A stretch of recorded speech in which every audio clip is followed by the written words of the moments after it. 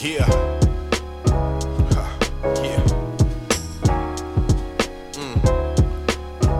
Look, you're now rocking with the realest. Got it popping from start to finish. We talk sports and business at the intersection where fans and Shannon can cross paths. This is the Sports and Podcast. Yeah. Welcome to the Sports and Podcast. I'm your host, Shannon Cross.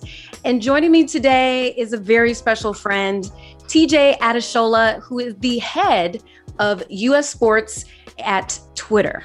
TJ, welcome to the show. What up? What's happening? It's been a minute, Shannon. Good seeing you. Indeed, it has. I got to start with the obvious question. Head of U.S. sports. I mean, what is that? What does that even mean? We're just gonna jump into it. No catching up, no small talk, nothing. Okay. I'm just saying, are you like the Mike Tomlin of Twitter? Like, that is funny. Never lost. Yes. So the easiest way to describe my job is so I've got a team that sits across the country, and we're tasked with four primary things. One is to support the entire sports landscape. That's publishers. That's rights holders, it's broadcast networks, it's leagues, it's athletes, it's agents, the whole nine. Number two is we're tasked with helping them find ways to find ROI on all of their efforts on Twitter, which typically means monetization. How can they make money off of their efforts on Twitter? That's two. Three is innovation. What type of cool things can we do in partnership with each other?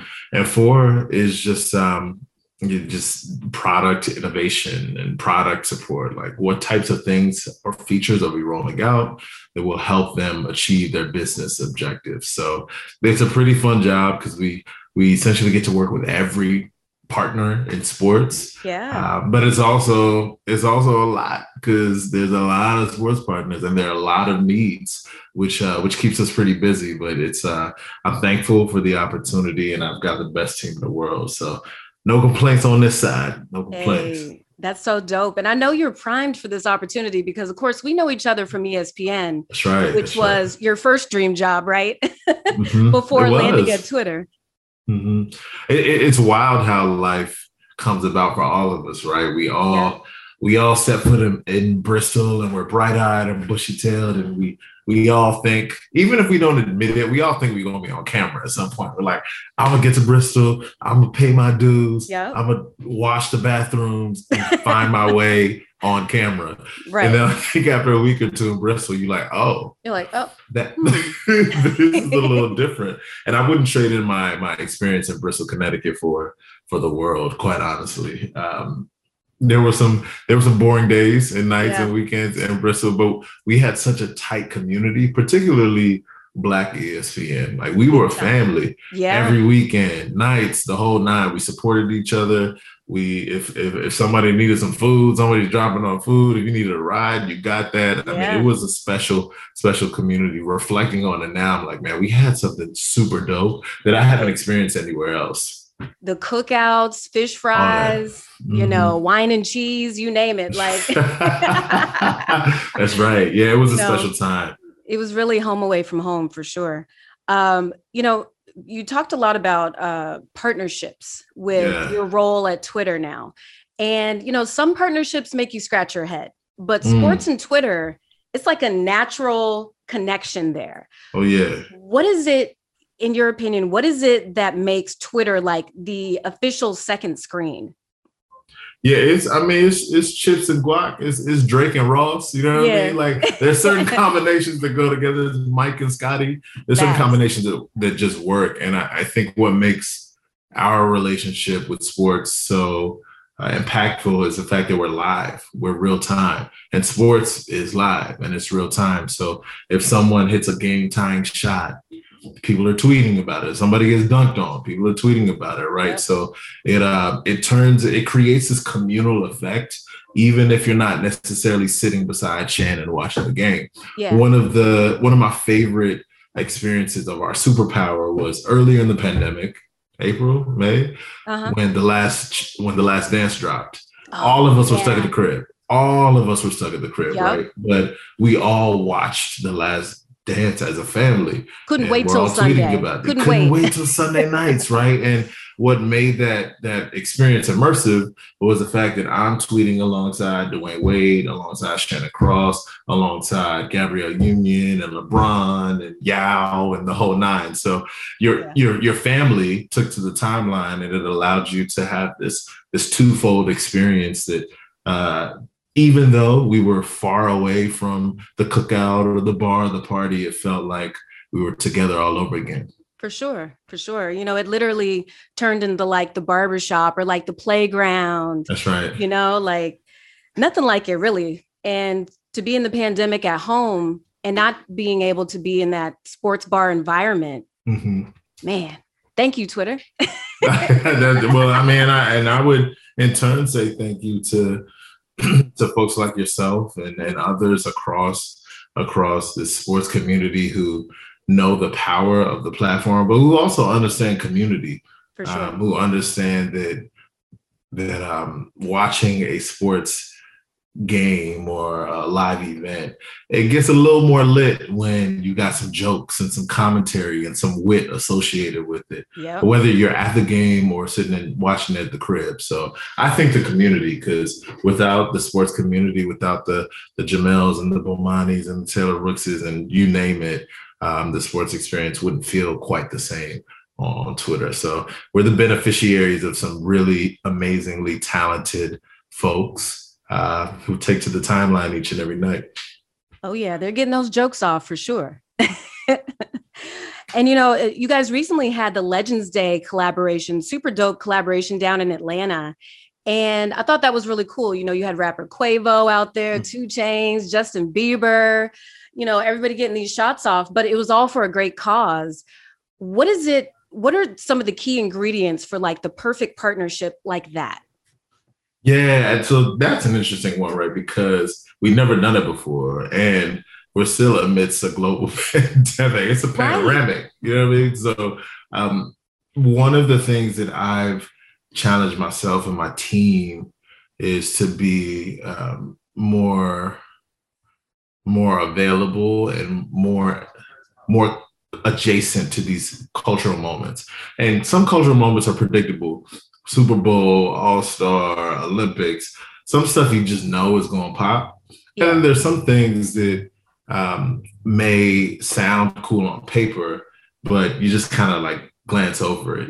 And when we heard about the Celebrity Game, we were like, wait a minute, this could be a really cool opportunity for us to test and learn. People love Bieber and Quavo and 2 Chainz, Bow Wow, Jack Harlow. The list went on and on. So our challenge was to create an experience that would elevate the conversation around it. For those people who can't see that live, you kind of want to see some video highlight. You want to see something. Did somebody get crossed up? Can Quavo hoop? Right. Can Bieber hoop? Right. So we were able to capture content and tell a story.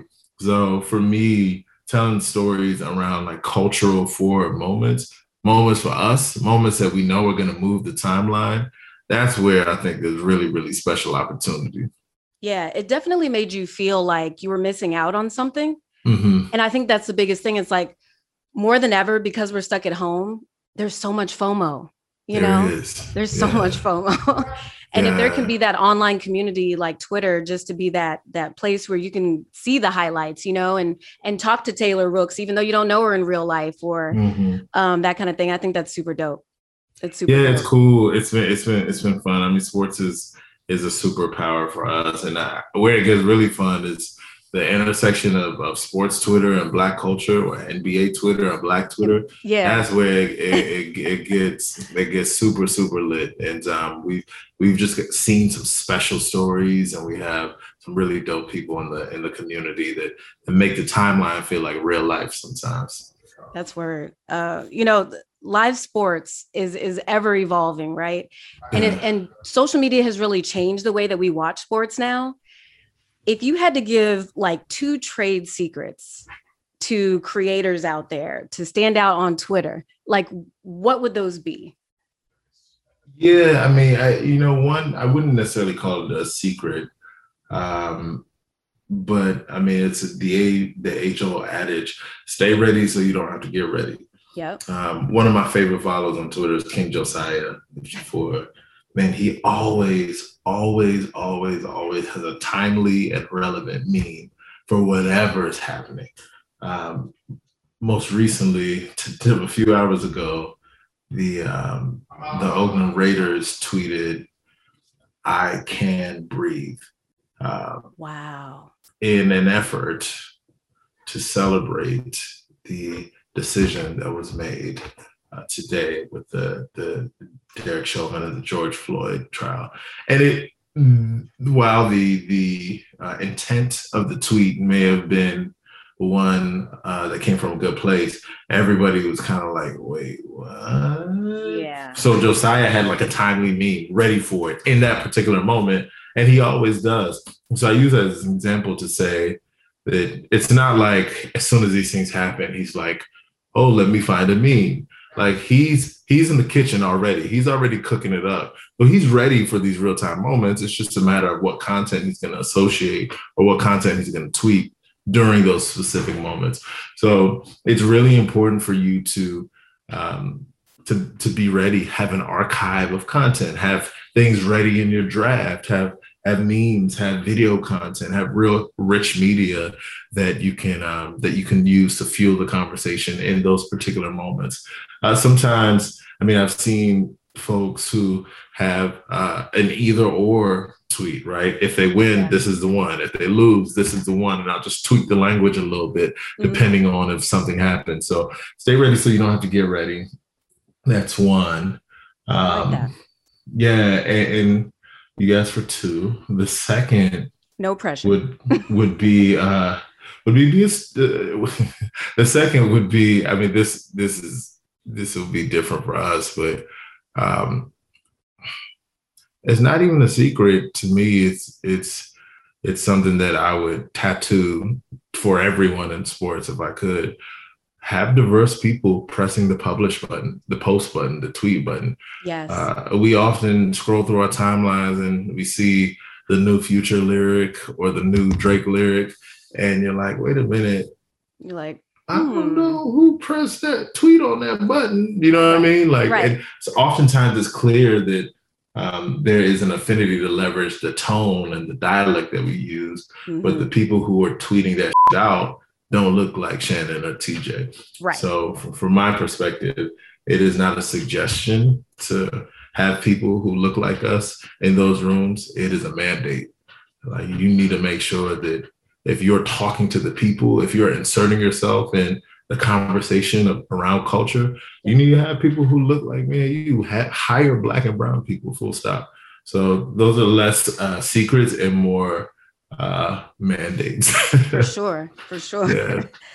You know, during COVID, sports obviously came to a screeching halt.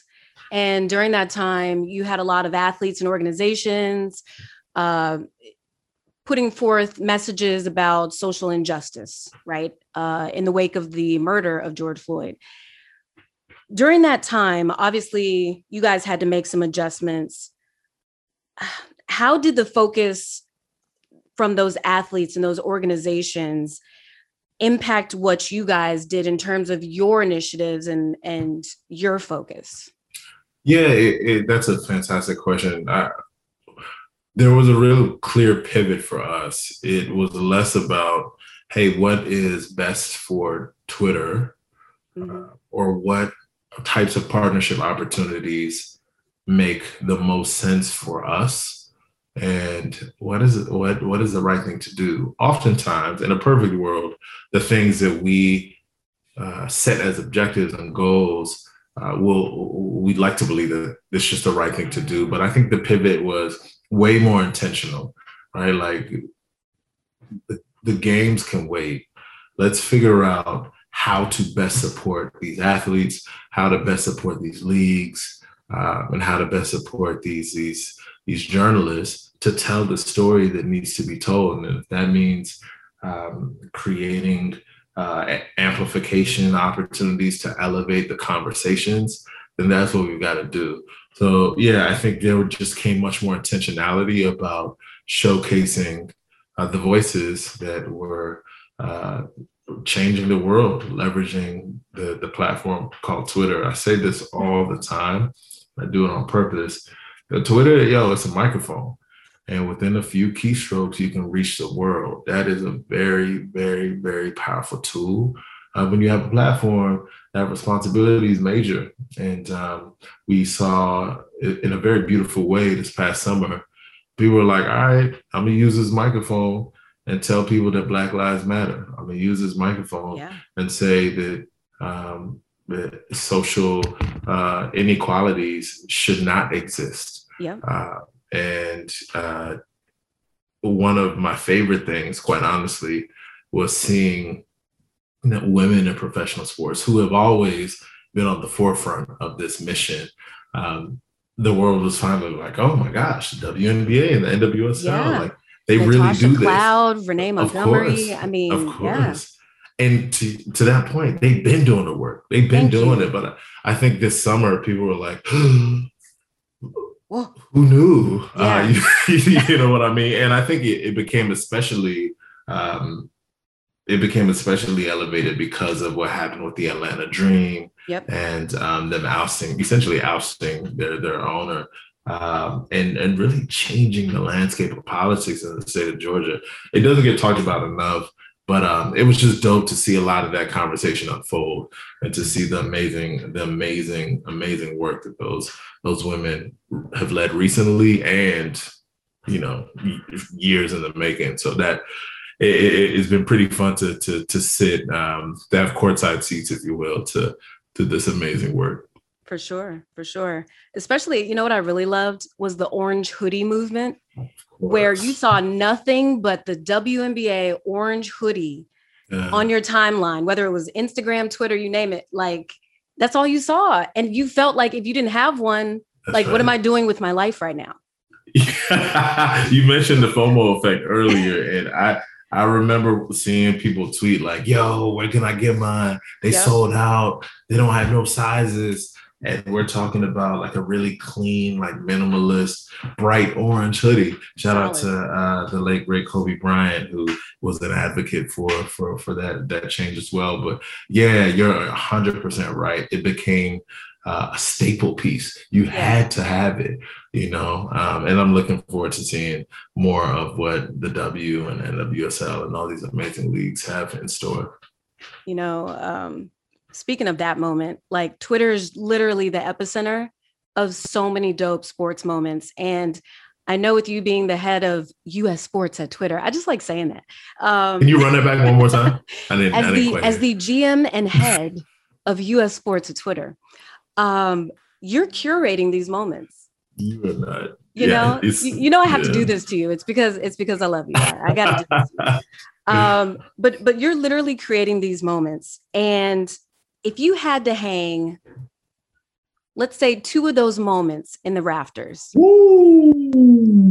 these moments that you have curated, not things that we're reacting to because it was spot news, like, a death or a hoodie or something like that, but something that you curated at Twitter, what would those 2 moments be that you hang in the rafters? So here's why that's tough to ask or to answer. It's tough because the users are the stars, the users and the MVPs, right? Like my team doesn't have to storytell around if Shannon ain't tweeting what she's tweeting about, or if Renee Montgomery isn't doing what she's doing, so it's really, really, really, really challenging. I'll say this. There's one theme that has become a bit of a rallying cry for us, and that's tweeted into existence. And what that means is, like, what we love to do is kind of scour through people's tweets over the past few years. And time after time, you'll see a high school Patrick Mahomes tweet, "One day I want to be a Super Bowl champion." Right. And you see these folks speak these moments into existence. And years later, they become these iconic moments. Right. And you ask them, like, you remember that one time when you tweeted this? There was this really cool story where Kobe, rest in peace, tweeted at Giannis, said, "Yo, I want you to win the MVP." You need to I go do remember it. that. Yeah. Yeah. And Giannis, I asked Giannis about it. He was like, Like, why would he call me out on the timeline? And right. I got some work to do, you know? Okay. And he did it. He did it. And those types of moments are really special for us because it allows us to take folks down memory lane and showcase the power of manifesting, the power of speaking things into existence or tweeting things into existence in this particular instance. So we've really leaned heavily into that franchise, and that's one that I'm pretty proud of. You know, that makes me think of, was it Andre Drummond who tweeted LeBron like, "Hey man, it's me.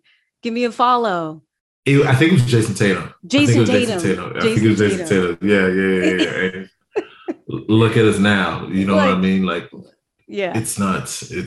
But those moments occur like all the time on the platform. And again, to me, the MVPs, the stars are always the users, and our job is to make sure that we help amplify and elevate those voices. You know, one thing that also just came to mind was last year, the NBA bubble. You guys got super creative at Twitter, creating that fan experience where you had the screen with the tweets. Talk a little bit about that and how you curated that moment. Yeah, the fan consumption experience changed dramatically during the pandemic. Folks couldn't go to the games. Folks couldn't even watch fans at the games, right? Because there were no fans at the games. So our goal became really, really specific. How do we bridge the gap between fans and the live game experience? How do we bridge the gap between fans and the actual game? So one of the things that if you've ever been to a sports game, you know what courtside seats are. You're like, yo, they're sitting courtside. There's Spike Lee sitting courtside. Right. There's Denzel Washington sitting courtside. There's Jay sitting courtside.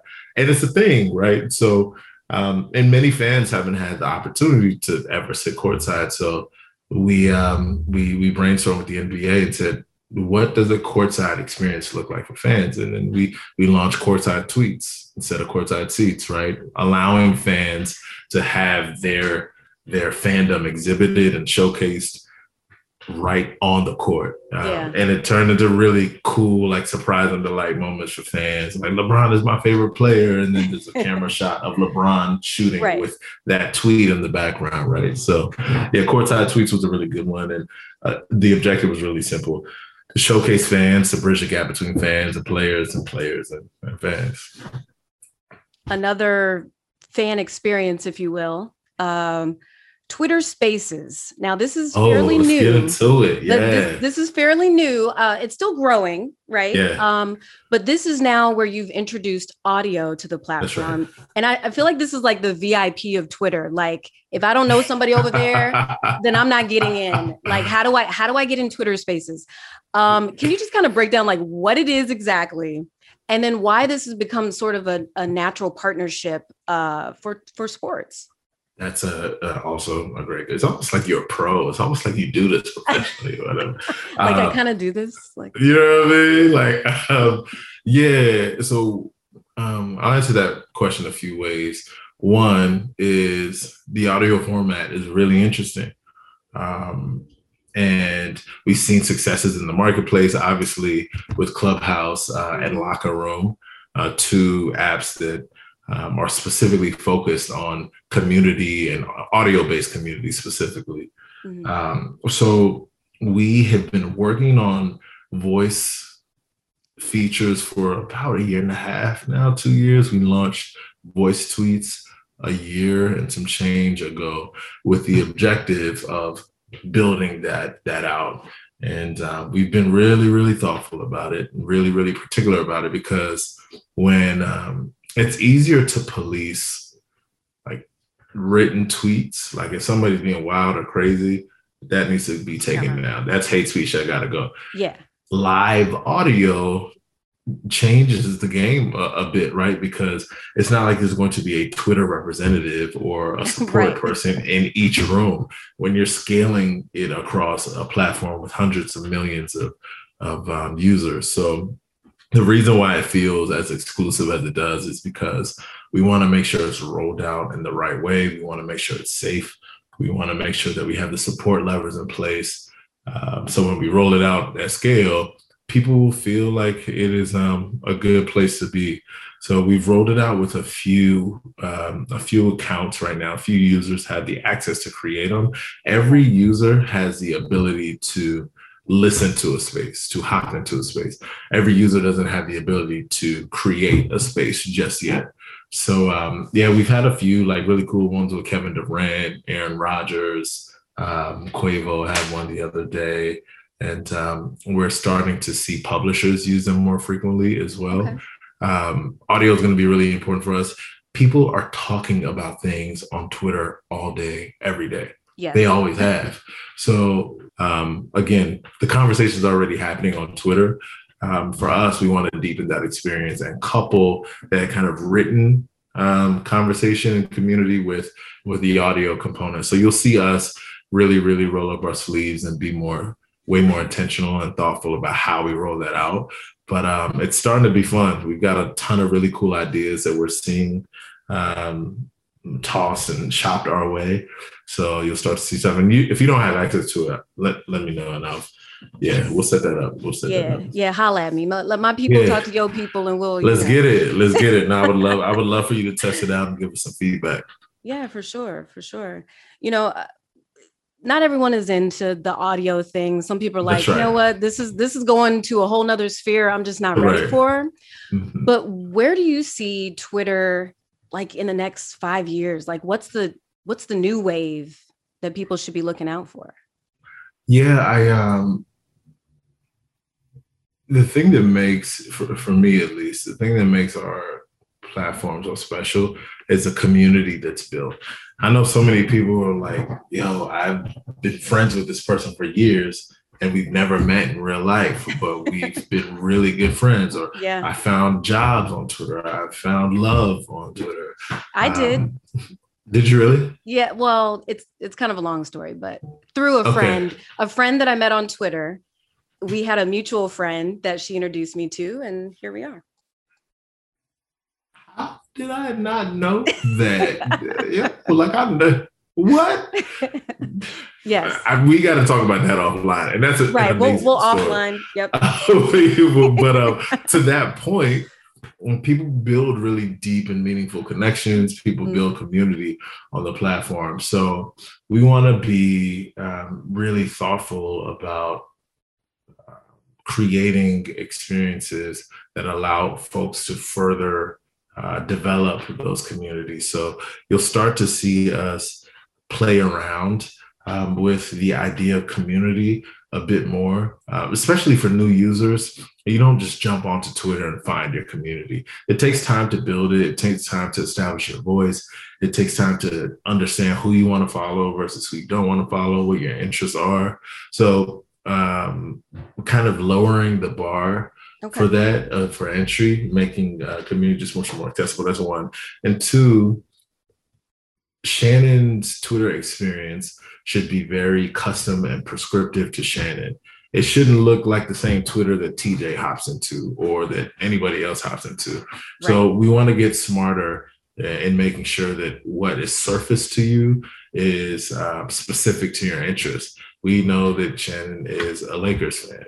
We know that Shannon likes hoops, right? So how do we figure out ways to insert or inject things that we know Shannon gonna like in her timeline versus stuff that might not be as relevant to her. So we're gonna get smarter with that as well. And we're already doing a lot of that work. So I'm curious, you're at Twitter now, and that's your 9 to 5. But do you remember when you actually joined Twitter? 2012, yeah. 2009. Okay. Class of 09. I'm class That's of 09. That's when I joined. Well, so here's what happened. So all of y'all in Bristol were hopping on Twitter, and Kyle and all of our homies. And I was a bit resistant to it because at the time I was like, man, I don't know what I want to talk about. Like, it feels a little intimidating looking at that tweet box. The irony of that. So I remember saying I will join officially if I'll send my first tweet out when I get 100 followers, and I got 100 followers, mostly the homies in Bristol, right? And then it turned into a bit of a love affair, and now I've been working here 7+ years later. It's crazy how things work. Well, they say once you get 1,000 followers, you're gone forever. That's what they used to say back in the day. You belong to the tweets at that point. You know what I mean? Yeah, you belong to the tweets. You know what I mean? Belong to the tweets. Hilarious. I was thinking about it the other day. I joined in 2009 as well, but you'll never guess why. So you were like the digital maven early at ESPN at the time. So I would imagine some of it had to do with the work you were doing at ESPN. Somewhat. So I was working for ESPN.com, but as you know, Charlie Villanueva's brother Rob worked with us at ESPN. Shout out to Rob.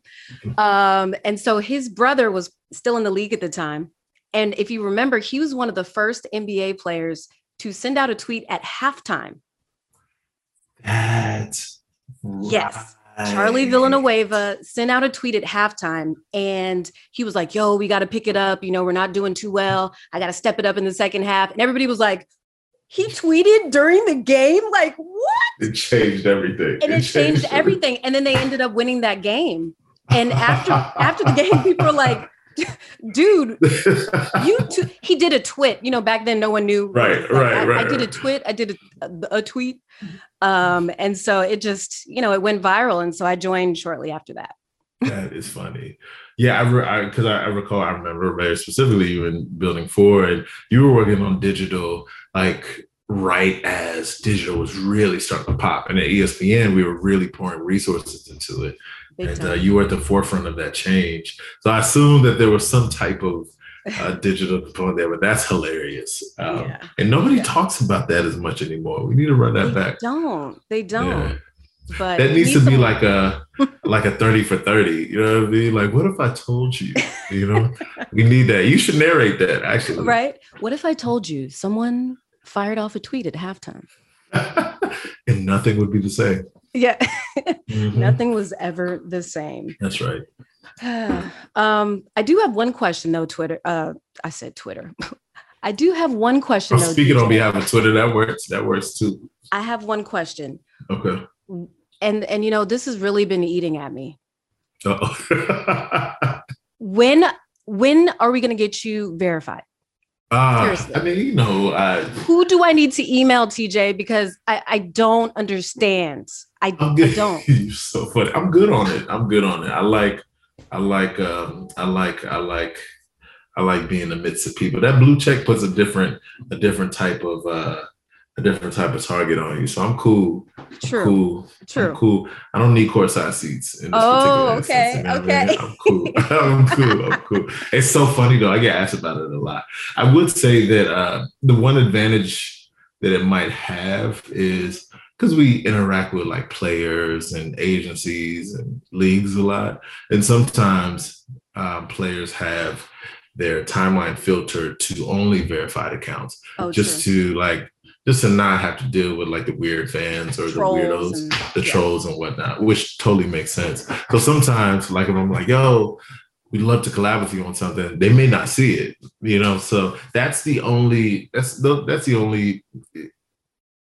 piece where I'm like, maybe it might be helpful, but I kind of like it, man. I'm a man of the people. You're a legend, TJ. Come on, you're a legend. Wow. You don't even need it. You don't even need it. But I just want to know if I can help. Like, who do I need to email? Jack. Hey, Jack, if you're listening, this is my guy, TJ. Like, go ahead and just check him out. I let him know that Shannon Cross says she would like to have a word with him. I'll let him know. Yeah. No, look, before we get out of here though, TJ, we have a special segment on this show called And Another Thing. All right. And this is where I want to hear your unpopular opinion. So I need you right now to give me your unpopular opinion, starting with And Another Thing. Unpopular opinion. Kevin Durant is the greatest tweeter of our generation. That is my wow. The greatest tweeter of our generation. Greatest tweeter. Okay. Generation, yeah. Wow. That's and what makes you say that? Is this your Prince George's County connection? Prince George's it's County, something in the Maryland? water. Something in the water in the DMV. I'm just saying, okay. So what I would say is KD's been tweeting for like a decade. Yeah. And you can see like the progression of like where he's at and where he's been at in life versus what he's tweeted. Like there's an epic, iconic tweet from maybe 10 plus years ago. Yes. Twitter is better than going to the club. Like that has become a thing. And he's been in space. Yesterday, he was in an NBA Twitter space that trended all night, and Complex covered it and all types of things. Wow. There was this NBA Twitter catfish situation. You should look it up. It's nuts. There was an NBA Twitter catfish situation.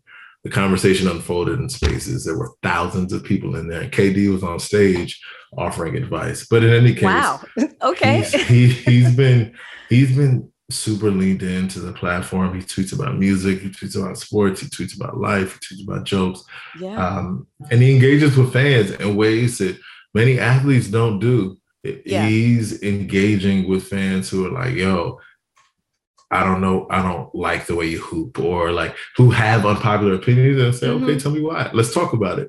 That is a different level of fan to athlete connectivity that we haven't really seen. And every athlete isn't capable of doing that, right? But he's capable of doing it and not affecting his mood at all. He enjoys it. It's fun to him. Yeah. I think that's dope. And he's not afraid of the smoke. It's interesting because recently he also got into that beef with Shannon Sharp, after he was basically calling him sensitive for a meme that didn't even really exist. That's right. So, it's just watching that back and forth. I'm like, dang, I need to turn my notifications on. Like, hold on, if you got notifications on anybody on Twitter, it should be KD. He's the greatest tweeter of our generation from my humble perspective. Okay. I like that. That's a good one. Well, TJ, thank you so much for your time. I super appreciate you. And also I'm proud of you, man. You doing your thing in Twitter, and I just love seeing you shine. So I appreciate you. We've come a long way. Yo, we got like 10 plus years in the game, fam. We've known each other like 10 years. That's crazy. It's crazy. Wow. And you aging backwards. You on your Benjamin Button. You know what I mean? I need to know what the skincare routine is, dog. You know what I mean? It's just SPF 30. You know what I mean? Like and a little rose water. And some alkaline water too. Right. Where can people follow you or support you? Yeah, I'm on social at TJAY on Twitter, on Instagram. And not to be confused with Lil TJ, because that happens too. Yo, every time he drops a record, my mentions are in shambles. Single time. Two different legends. So you can't mix them up. There's Lil TJ and then there's at TJ. I support the young king though. I got to. We stuck together. So yeah, at TJAY. This is an absolute pleasure this is the first time we've done anything like this. So thank you for thinking of me. Thank you for allowing me to hop on the show. And I'm excited to tune in and see you to continue to kick ass like you always do. Appreciate you. Thank you. Take care.